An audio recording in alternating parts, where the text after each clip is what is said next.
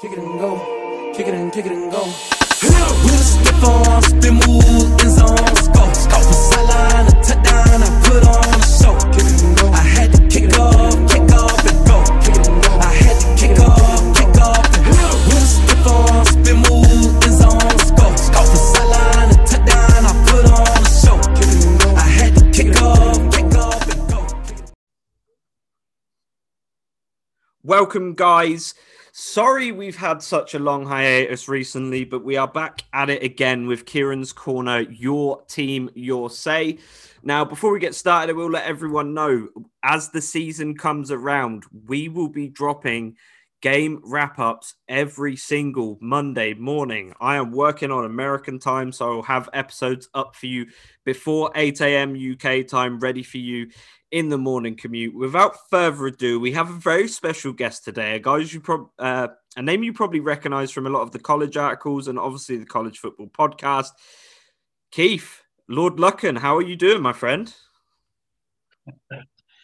I'm good, thank you. Thank you for having me on, because I'm all new to this game and I just love playing football, man. And any excuse and I'm there. And today we're talking about a team that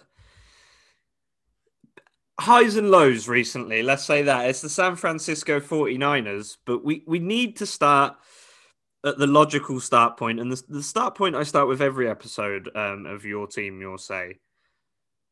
The Super Bowl against the Kansas City Chiefs. Now, how did you feel going into the game and subsequently after the game? Okay, so before the game, I knew we was going to lose. Across the board, they were stronger. And had it really tight, which I found really quite odd. I knew we was going to lose that game. As the game goes on, obviously, I'm getting more and more excitable. Everything is going to plan. The defense had a plan, and it was working. Mahomes was scared. Nothing was knocking them off sync totally. The offense was just doing enough. Boy, sort of 7 minutes from glory or whatever, and I'm sitting there on the sofa thinking, it's the best night of my life. It's all odds we've done this with a group of sort of no names, essentially. We have outcoached the team, and then it felt shit, and I really lost my rag. I've never been so upset at the end of a game. I wrecked the front room. This is whatever it is, 4 o'clock in the morning. I've never been that angry. I felt we gifted it. We didn't win that. We gifted that, and that was a real bitter pill. Because I feel like you guys could have, when you come out of halftime, you could have just ran clock, and you could have just run the ball first, second down, maybe even third down if Raheem Mostert was feeling up to it. Just one of those kind of out of nowhere players for you guys last season. I feel like you could have just ran the clock out, and I don't want to say Shanahan's like a choke artist, but after what happened in Atlanta as the offensive coordinator, and then what happened at San Francisco where he had the win in the palm of his hand and just chose not to run the ball. And even then, you were one throw from your quarterback, Jimmy Garoppolo, away from the win. It must have been devastating.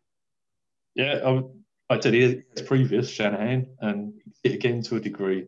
Like I said, we were in control. They couldn't stop the run. We should have just pounded it. But we got cute. I think he just felt he needed one more score, and rather than march down the field, let's go for those big shots. And those were not the right decisions. He learned from his Atlanta mistake. No, he didn't. That's what worries me. I mean, we'll talk, I'm sure, about Shanahan quite a bit. I'm not one of these Shanahan lovers. I think you've got to look past. It's hard because obviously he's taken offensive coordinator with Atlanta within seconds of a massive upset there. It's not star-studded team for the Super Bowl. Brilliant. We'll look at we'll chat later about some draft mistakes he's made. There's a lot of mistakes that he made. They're not all on him. But he's the offensive coordinator as well. Essentially, he's calling the plays. And we don't. And that was, like I said, I've never been so upset at the end of the game. That really destroyed me.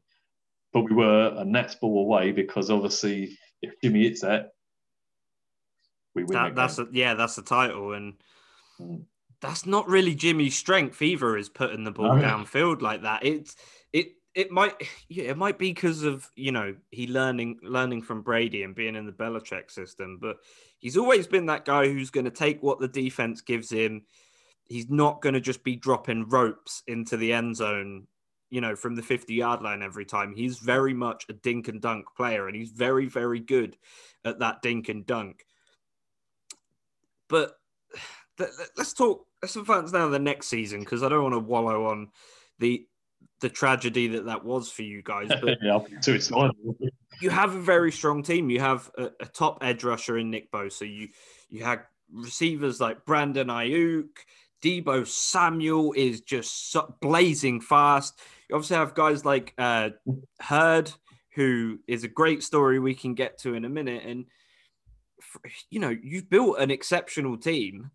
And at the beginning of the season, whether it was, MetLife's turf or just pure dumb luck, everyone got injured. Were you hopeful going into this season up until you saw the injuries, or were you a bit more reserved considering how the Super Bowl went?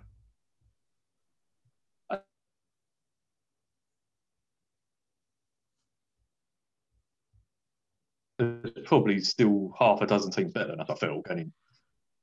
But we had enough. We had enough talent. I felt that. I mean, the NFC West is so tough. I always felt the Seahawks were probably stronger. But I felt into last season, we're definitely a playoff team. And let's face it, if you hit stride in the playoffs, you've got a chance. So yes, I always felt we had a chance. We get to week 2, MetLife, New York Jets, and that's it. Season's over. I forget how many they cut off in the end. It's 3, possibly. I think you had 3 season-ending injuries before the third quarter.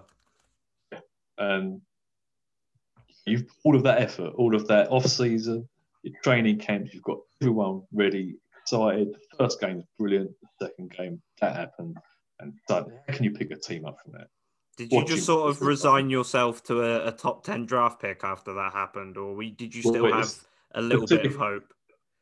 No, it's the typical. I don't know about all 49 fans, but it's my mentality that once you know that you're not going to win the ultimate prize in this sport, you've got a fantastic booby prize or losers prize, and suddenly I want to lose every game, but really close. Make sure we're competitive, don't get blown out, look in places, but ultimately lose the games, and let's get as high a pick as we can and rectify what we knew what we were going to do, which was draft a quarterback. But obviously, we went about it in a very different way.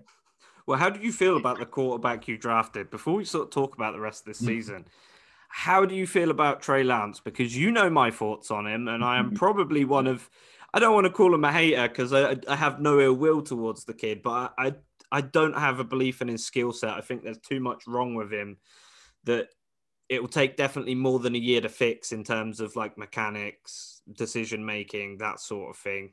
Yeah. How do you feel about Trey Lance? And obviously I don't think he's going to start week 1. I should fucking hope he's not going to start week 1. How do you feel about having him? Once I knew it was between him and Mac Jones, I was suddenly a massive Trey Lance fan. I'm sorry, mate. I don't think Mac Jones was ever been talked about as a selection. I think that was media. I wanted Justin Fields. Once we made that trade, I wanted Justin Fields. We'd all seen enough tape of Justin Fields to know that he's much more ready to go. That's who I wanted. Once it became clear that he wasn't the option, I studied Trey Lance again much more in depth once I knew it was down to him and Mac Jones. And Mac Jones, if we'd stayed at 13, where we were, and Mac Jones, I could probably be okay with that. The fact that we're then mortgage our future, go up to 3, that couldn't have been for Mac Jones. You don't do that for Mac Jones. You do that. I thought the guy for Justin Fields, it turned out to be Trey Lance. Well, yeah, because as much as I'm not big on Trey Lance, I do very much think that Mac Jones is a very safe game manager style pick who'll make the right reads. He won't dazzle you, but he'll make the right throws when he needs to. But Trey Lance is a guy that if you can fix some of the issues that he has, and bear in mind, these are issues that Josh Allen fixed in one off season. I mean, comparing Josh Allen's last year to the year before, all mechanical issues that he fixed up on and went, yeah, Stephon Diggs had a part to play in it, but from 20 touchdowns to 40 touchdowns is a pretty big leap. And because most of that was mechanics, it's pretty clear that Trey Lance could be something special if he gets brought along. So I feel like going up for the pick isn't necessarily a bad thing, but obviously you are risking something there. It's a massive, massive gamble on a kid that's played FCS for 1 year. Some of the ability is very good. There's no question. Some of the decision making is odd. Clearly athletically gifted. He's certainly not ready to play in the NFL. I mean, I'm sure we dangled Jimmy. No one. So right, you know what? He's doing very well in camp. He's doing very well in camp. We know what we've got with that. I think we've ride this season. It's the classic Smith Mahomes. Everyone wants to do it. Favre, Rodgers. Everyone wants the 1 year let your young quarterback learn from a very good pro. Jimmy is a very good pro. One part of Jimmy's game that I really like that doesn't get talked about is how quick his release is. People forget this. Jimmy has third fastest release in the league. That's fair. My problem with that is that first read ain't there. He falls to shit sometimes, and it's scary watching him pack his pants. He just he's really good apart from that. You know, if he could just control himself and steady himself again and read and not flustered so quickly. What we thought was Shanahan's offense, he's perfect for, which is what we thought why was heading Mac Jones' way. But when asked, when they said Shanahan about his perfect quarterback, Cousins, Jimmy Garoppolo, it's like, no, of course it's not. Perfect quarterback is Patrick Mahomes. I've just had these quarterbacks, they run the system well. What I want is Patrick Mahomes. Who doesn't? Why he thinks he's got his version now.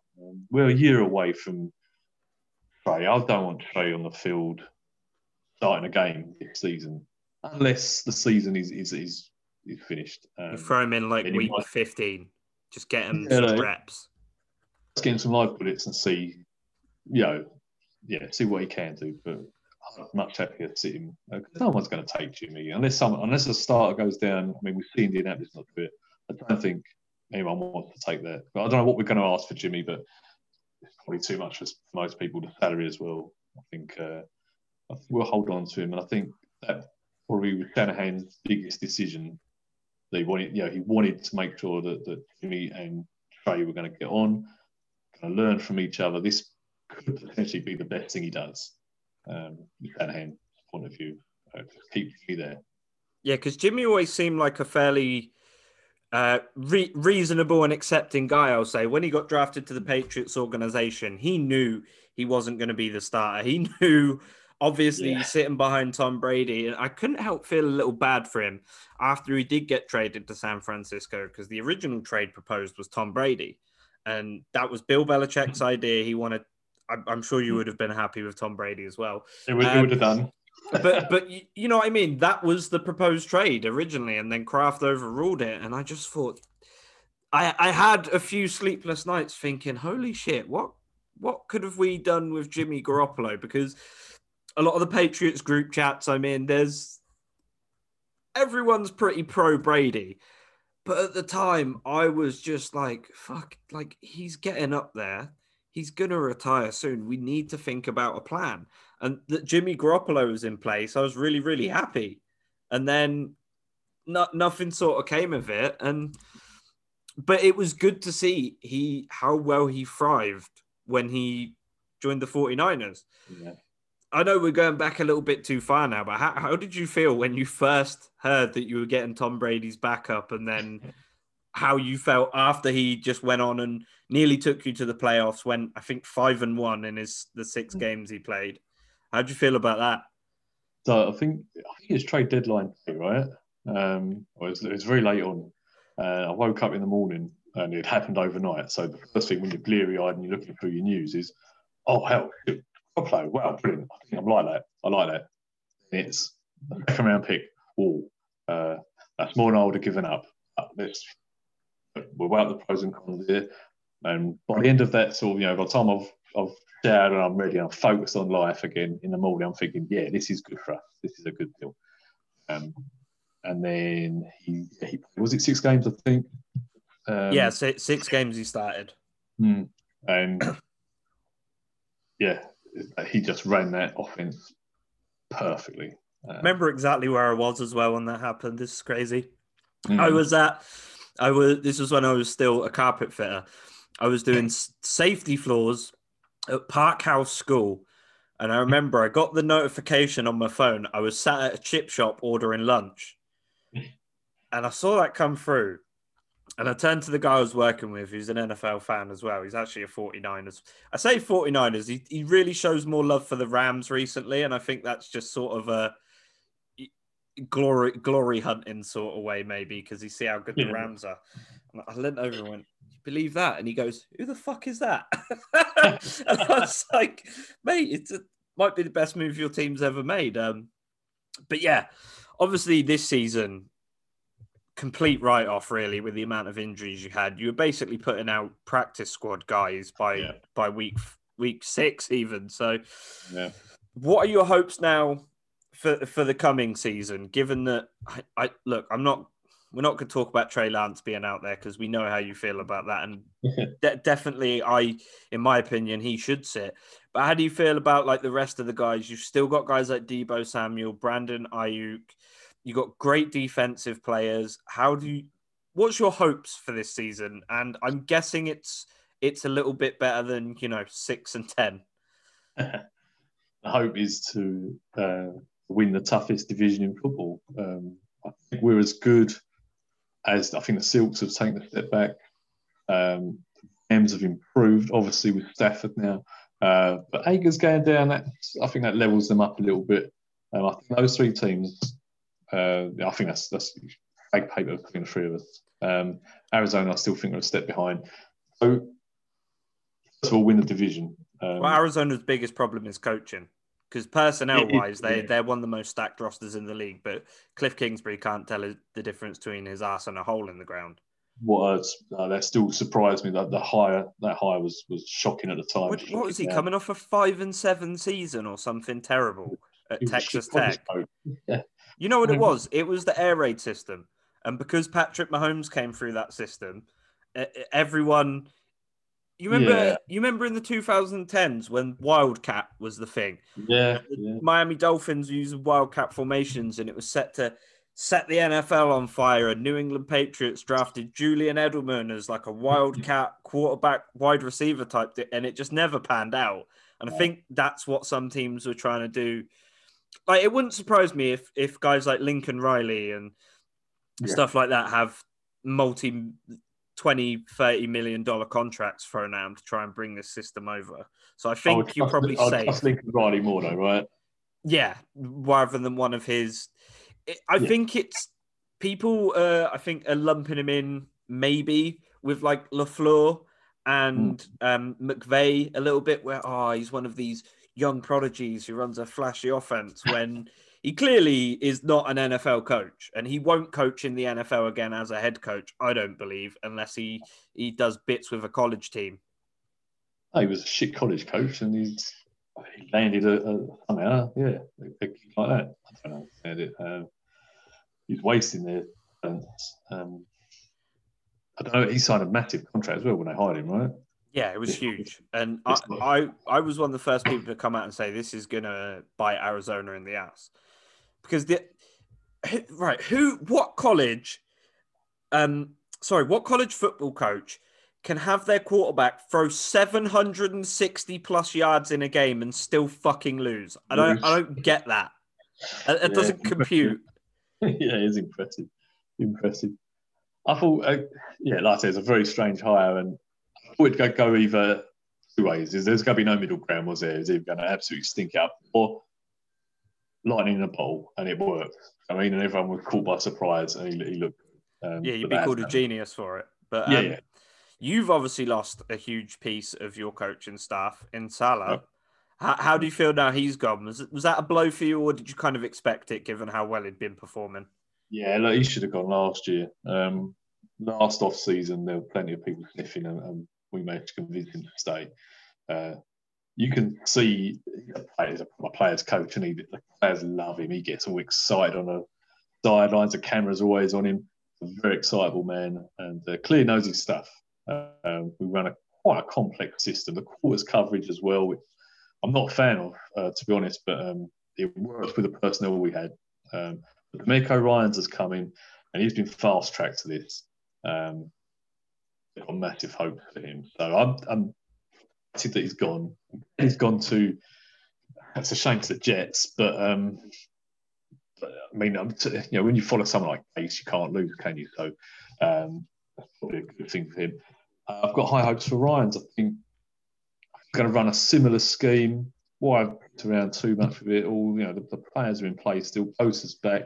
We was hoping to get up Uncle Sherm on the cheap, but he's going to screw himself over now. So we're running with a light secondary that scares me, especially in our division.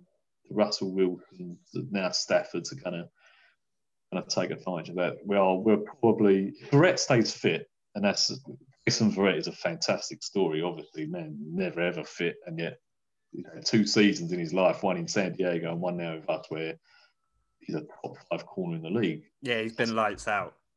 Yeah, it's just can he stay healthy 2 season runs? Because it'll be the first time he's ever done that. If he does, he gets paid by someone. It won't be us, but someone will pay him. I probably feel like a Dolphins or somebody would pick it, just because we don't know how things are going out there right now with contract talks and stuff. But so you're obviously aiming for the division win. Mm-hmm. Is Shanahan's job safe if he doesn't secure a playoff spot this year?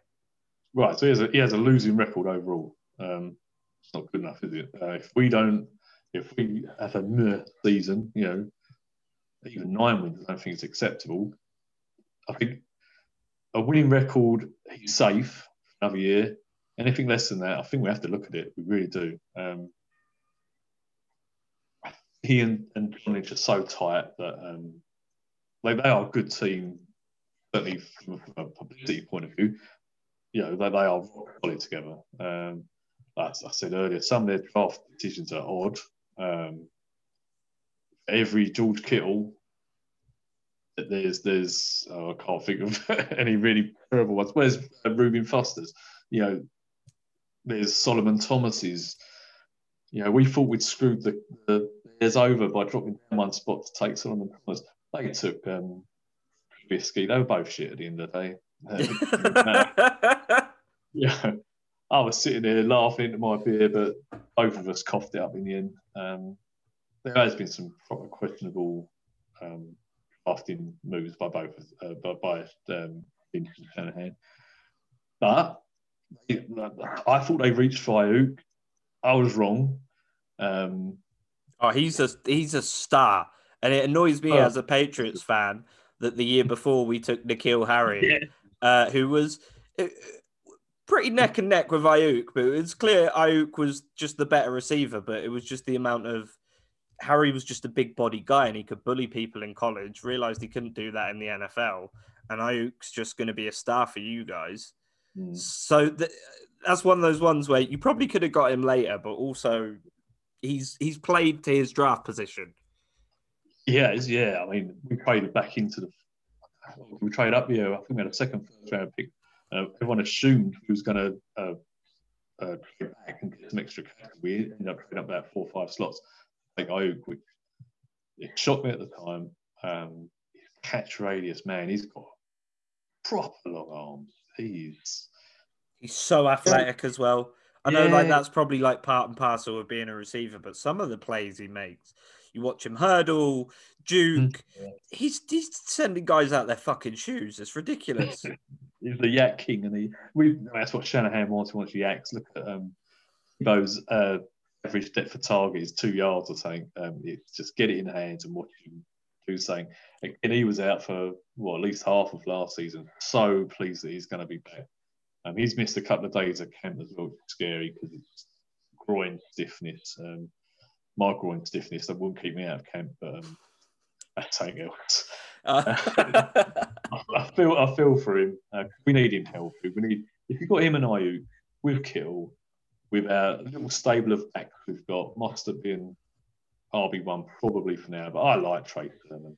And you've lost a couple of maybe not big time guys, but Kendrick Bourne's gone, who is now a New England Patriot. I'm really psyched about that. He just seems like a great locker room guy. Obviously, you've seen him more than I do, but he seems like a great guy who can run in the slot, and he's very versatile.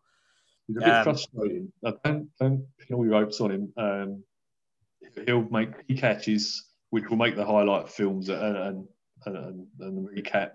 Great third down target, a simple one, and you go, oh, come on, man. But yeah, as a wide receiver free.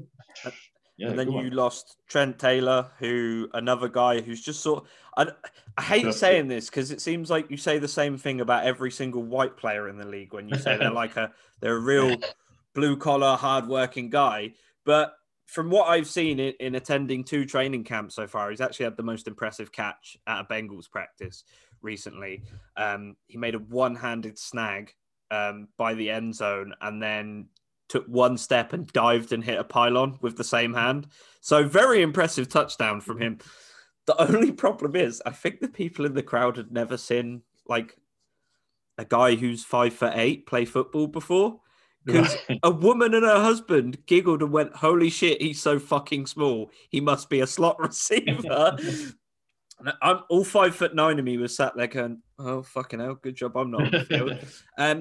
And then 5'9". And then obviously a guy we talked about on WhatsApp, a guy who I'm a massive fan of his story is Jalen Hurd, who, if people don't know, he was at Tennessee, very, very good running back.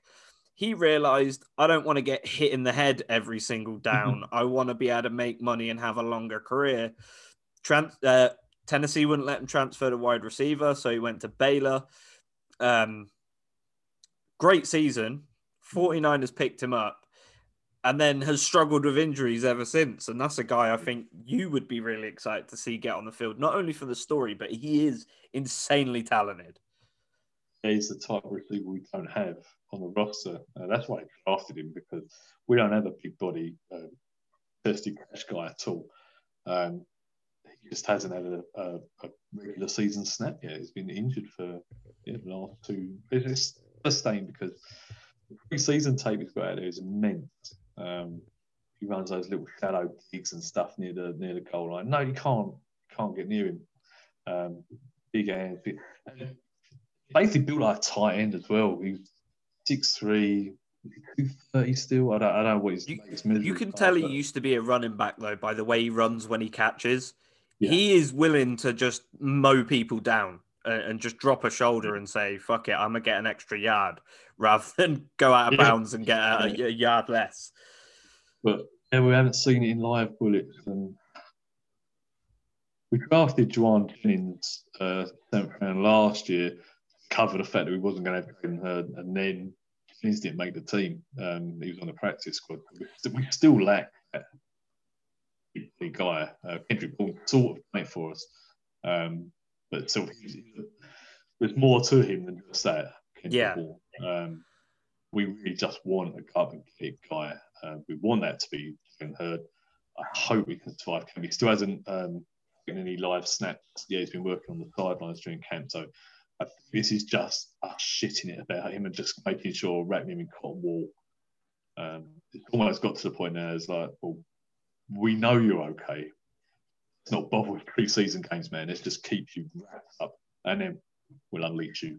Yeah, and I think that's super important because he kind of flew under the radar in my eyes. Obviously, me and you and guys who watch college football a lot more than the average like NFL fan knew who he was and knew what he was capable of. So it was one of those injuries that probably didn't phase a lot of people on like the big media, but it was something that sucked for me. Like when John Franklin III got injured last year, I was like, oh fuck, he was going to be fucking great for the Bucks. He was going to be Taysom Hill, but he runs a 4.19.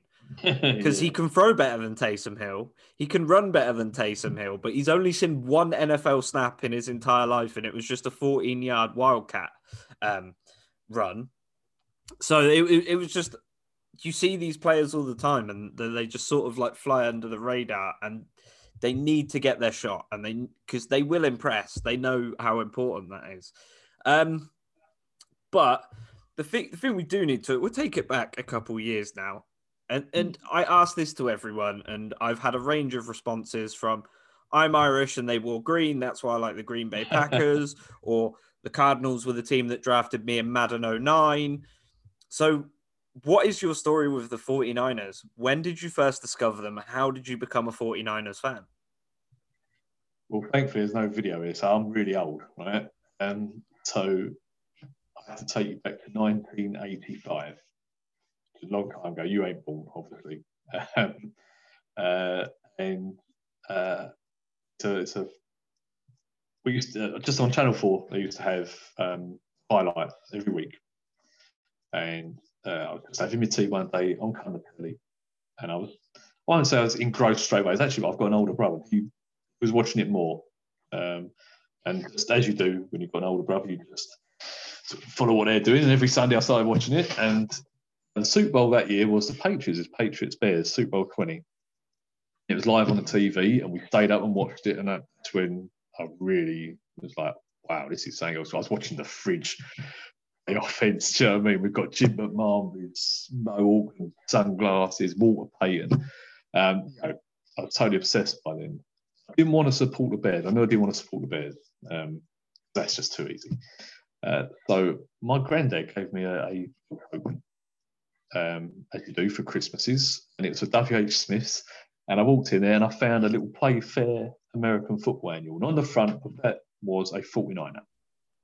Didn't know it was a 49er. I had to search for the entire, it's all in black and white, right, apart from the bloody front cover. I'm going through all the team descriptions of what colour could have met what I was watching on the front cover, and it was either a 49er or a Washington Redskin. That's what I could choose from that, and it was, I think it was Dwight Clark was on the front. It pans out, and from that moment I just went, I'm going to go with that. I like the kit. I was drawn in by that. And I've been a fan for, work out, but bloody long time. 86 was the first season, then I really started following the football. So I've been very, very lucky because I walked into Joe Montana. I was about to say, you came in sort of at the perfect opportunity there. And that leads on to my next question. We'll talk about your best memory before we talk about your worst memory as a 49er, although I think we've already covered that. What is your best memory as a 49ers fan? Whether it be a great draft pick, a Super Bowl win, or just an amazing game that you had? Oh, mate, so many. The best feeling I've ever had in the game is against the Bengals in the Super Bowl and John Taylor's winning slant. That drive was just immense. I'm a young boy, I was staying up at night watching this with no drugs of any kind to keep me going. This is, I'm probably 13, 14, and I'm adrenaline getting me through this. I'm tired and I'm watching this. And I can't believe Montana's leading them down the field like this. And everyone's focused on Rice, and it's John Taylor on that little slant. Beautiful. That's the greatest moment I've ever felt. I love the season we had Dion playing for us.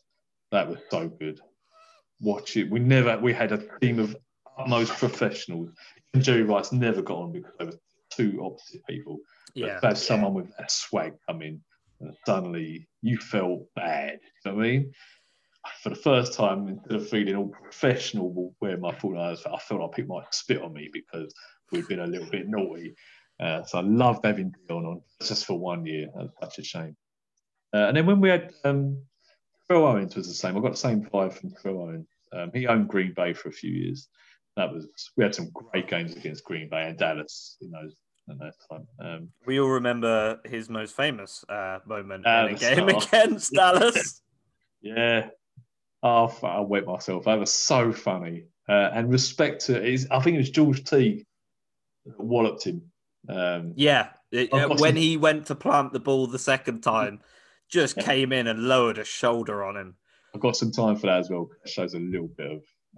I like that when we see linemen stick up for their players. It shows that they give a shit. Like we saw it last year, Brian Flores ready to fight Bengals players, which shows that that's the mark of a good coach. And I know some people get upset, they shouldn't be acting like that, but that shows the coach cares about his players and his players' safety. And then I think it was Kiko Alonso knocked Joe Flacco as he was sliding, hit him in the head, took his helmet off, and immediately got jumped on by 3 Ravens linemen. And I think it's good to see moments like that. And when that doesn't happen, when a quarterback gets hit late and his linemen don't really do much, that for me is the mark of maybe not the best culture. And then you take the 15-yard penalty, right? If one of your linemen is going to stick up for your quarterback and protect someone. Yeah, you've got to take that. I'm happy with it. Shows I've got a together team. If we're going to let that happen, we're already defeated. Yeah, and the fact of the matter is sometimes it's a 210-pound corner who's going to get stomped on by a 320-pound lineman, but also, dumb. You play dumb games, you win dumb prizes, I guess, at some point.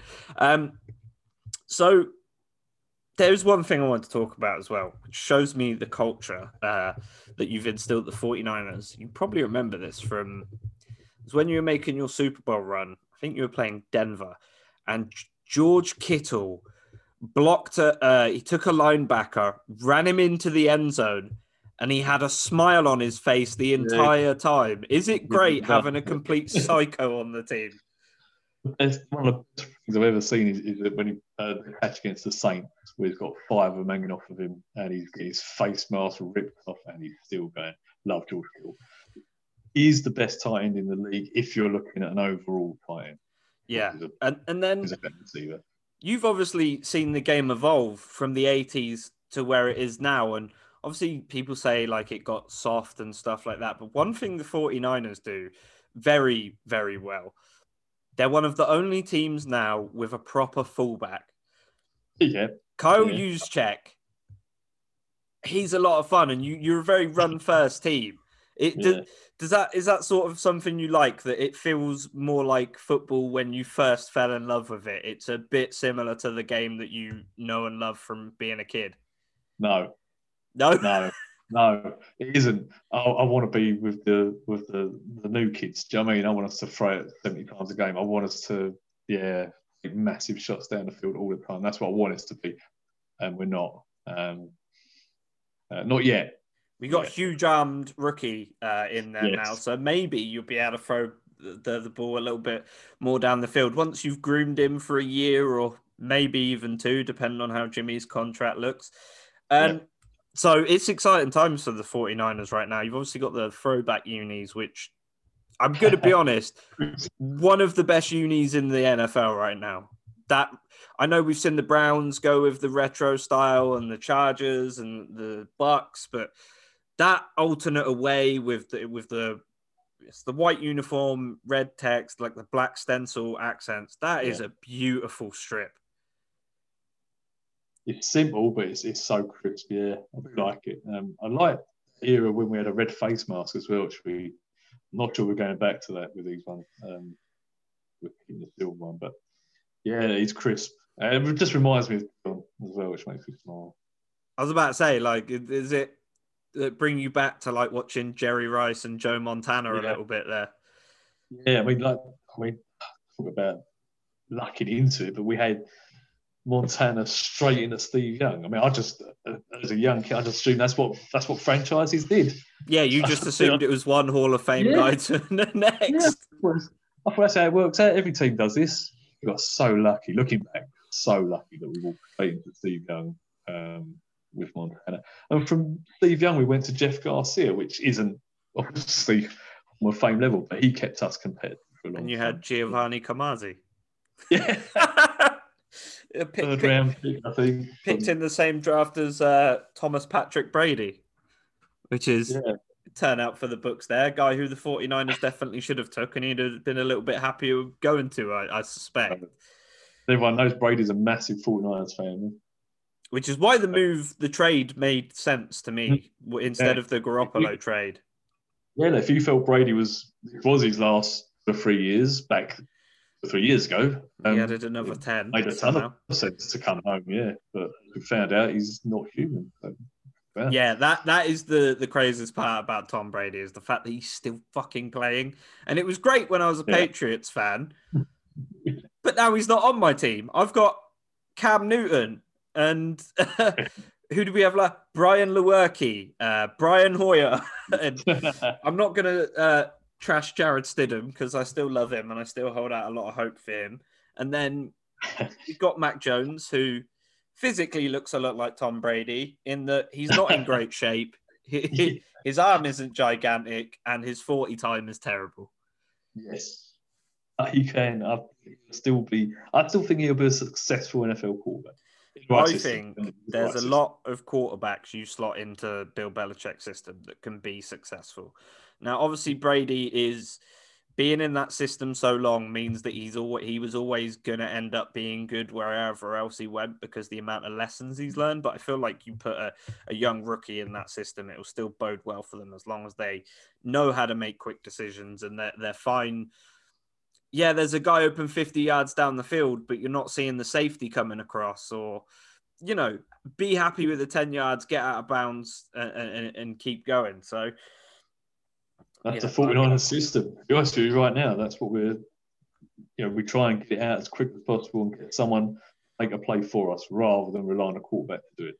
Well, like I said, that release Jimmy Garoppolo's got is a massive help with that. He can, especially if you run like RPOs or something, that ball's out before the defense even knows the snap sometimes. Yeah, that's why it's going to take at least a season. But Trey Lance just opens up the field for you a bit more vertically. Yeah, Shanahan said we will run packages with Trey on the field.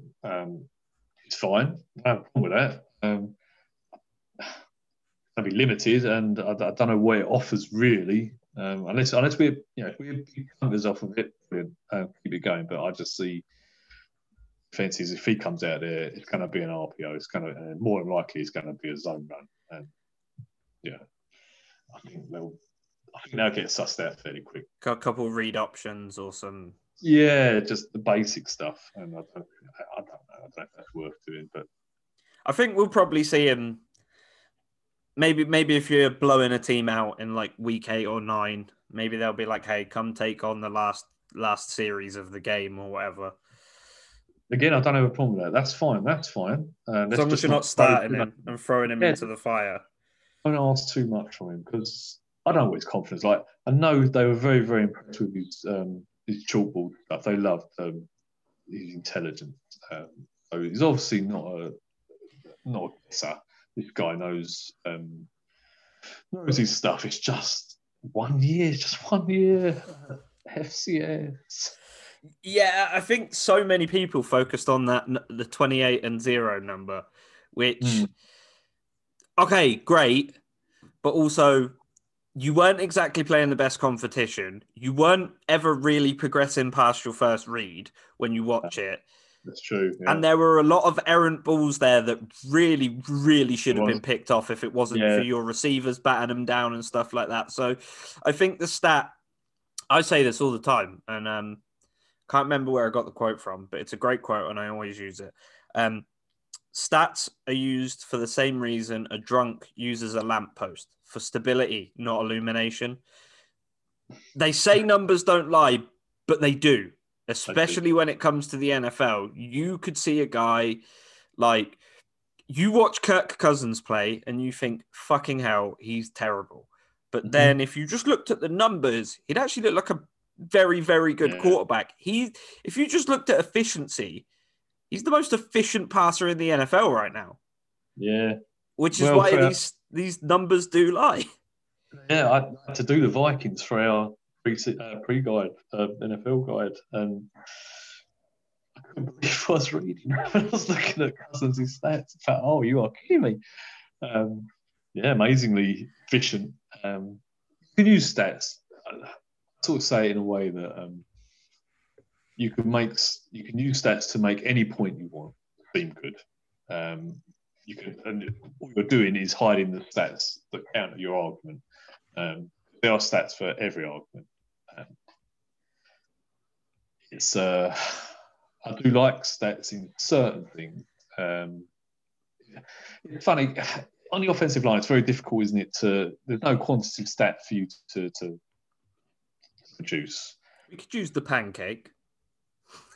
But then you get all kinds of feet got to be off the ground. You got to land flat on him. Do you know what I mean? That's one of those positions.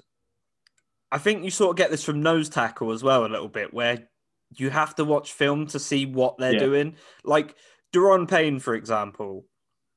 Like you look at Montez Sweat and Chase Young, fantastic edge rushers, but they're not that good without Allen and Payne in the middle, drawing double teams and being disruptive, which is like, you've heard me and Raj talk about Osa Odighizuwa. We like him because he is that Daron Payne, just very violent, very vicious, and he draws a lot of that attention, which is why offense, like, so hard to quantify. Like Daron Payne, you might be like, oh, we had, 30 tackles on the season, 2 for loss, 1 sack. And you're like, it's not great, but then he's responsible for, 6 of Young sacks and 2 or 3 of Sweat sacks. So it's really hard to quantify certain positions. I was a big fan of Malik Herring going into last year's draft from Georgia. Another one that put up very limited production, so disruptive, and he created opportunities. Ari took advantage of some of those. The interior guys took advantage of some of that. You can't. That's what I'm saying. You cannot. There's some positions, that you cannot quantify with stats. And defensive tackle was one of them. To be honest with you, particularly, if you're a space eater, you got to watch the film and make sure that that role you're performing that role, because it doesn't show up in any kind of stat. Mm-hmm. And there's a reason, and I got flack for it, and I'm happy to take the flack for it because it was a very, very spicy take. But I had Elijah Molden as my cornerback number 2. I have issues with Elijah Molden, but go on. So I put him over J.C. Horn, Asante Samuel, and it was purely off of his instinct and IQ. The way he can draw a quarterback's eyes. He never gets his eyes left in the backfield. He's always plugged in on a play. My biggest problem was just his size. Okay, I had massive issues with tackling. So inconsistent.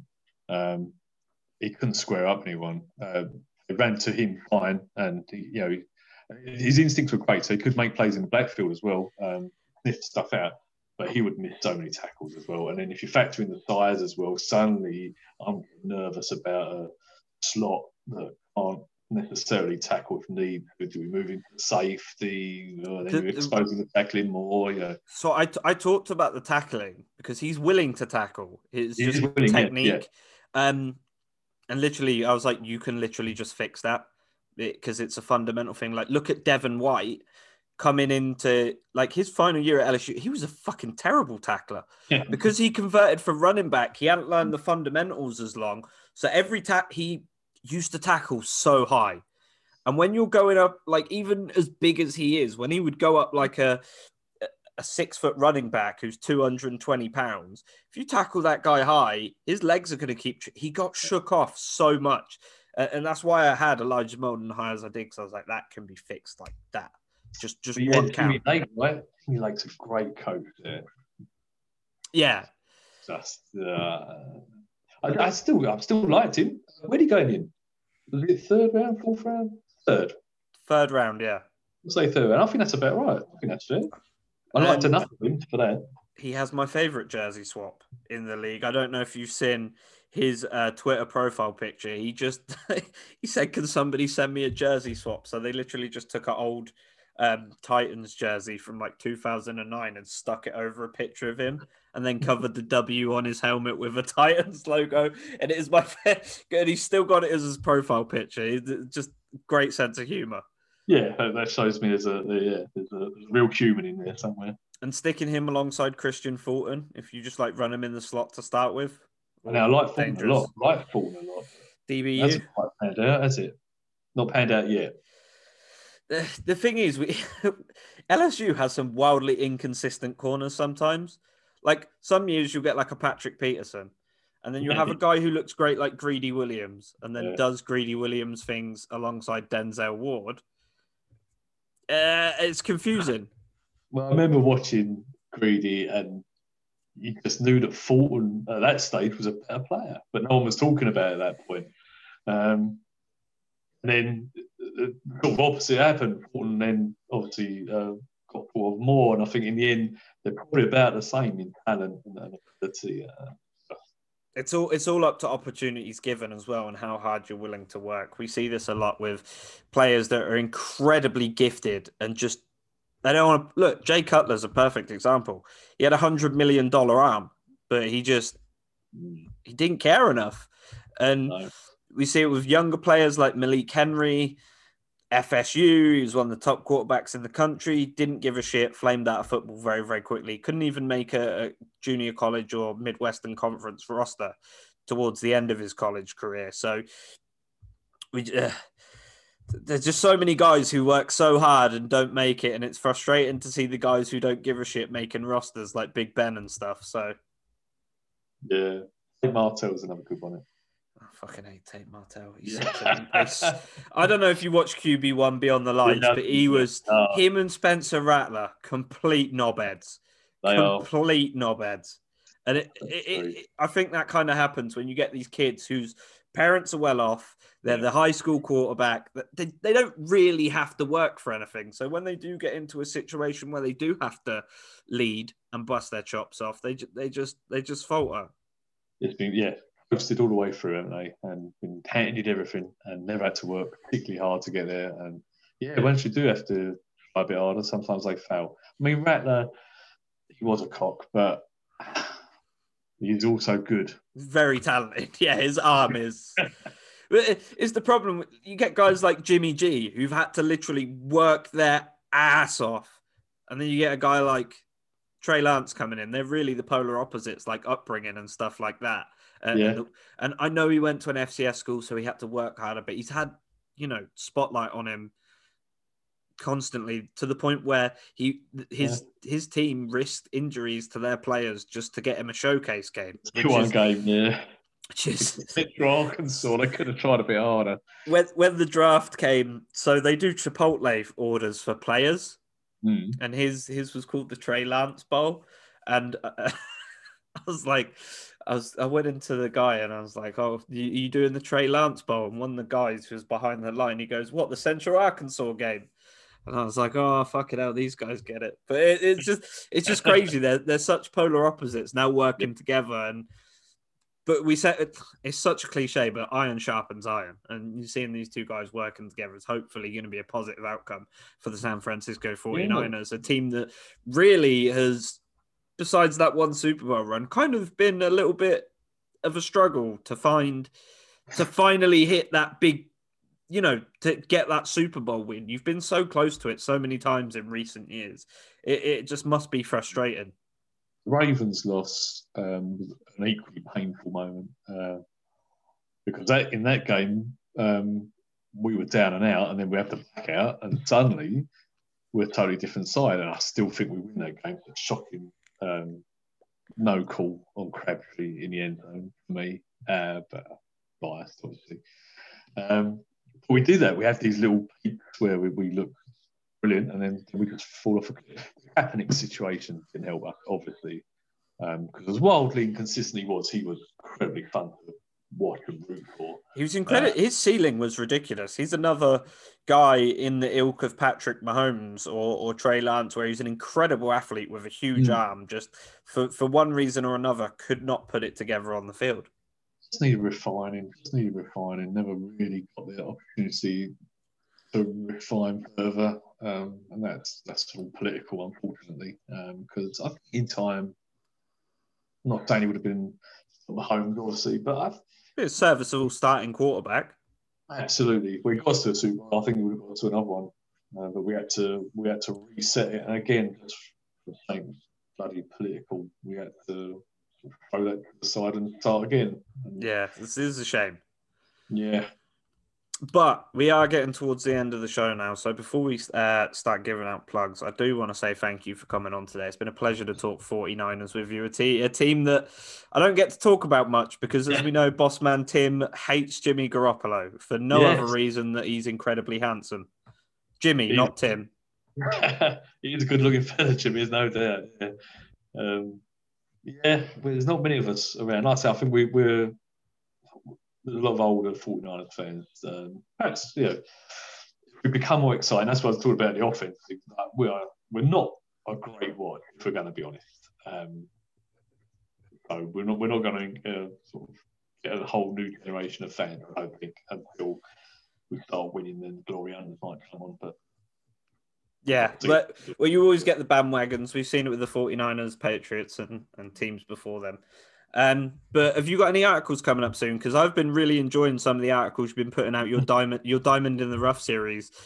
Yeah, you've been picking out some fantastic players. So I'm now very excited to see play. Have you got anything in the works right now?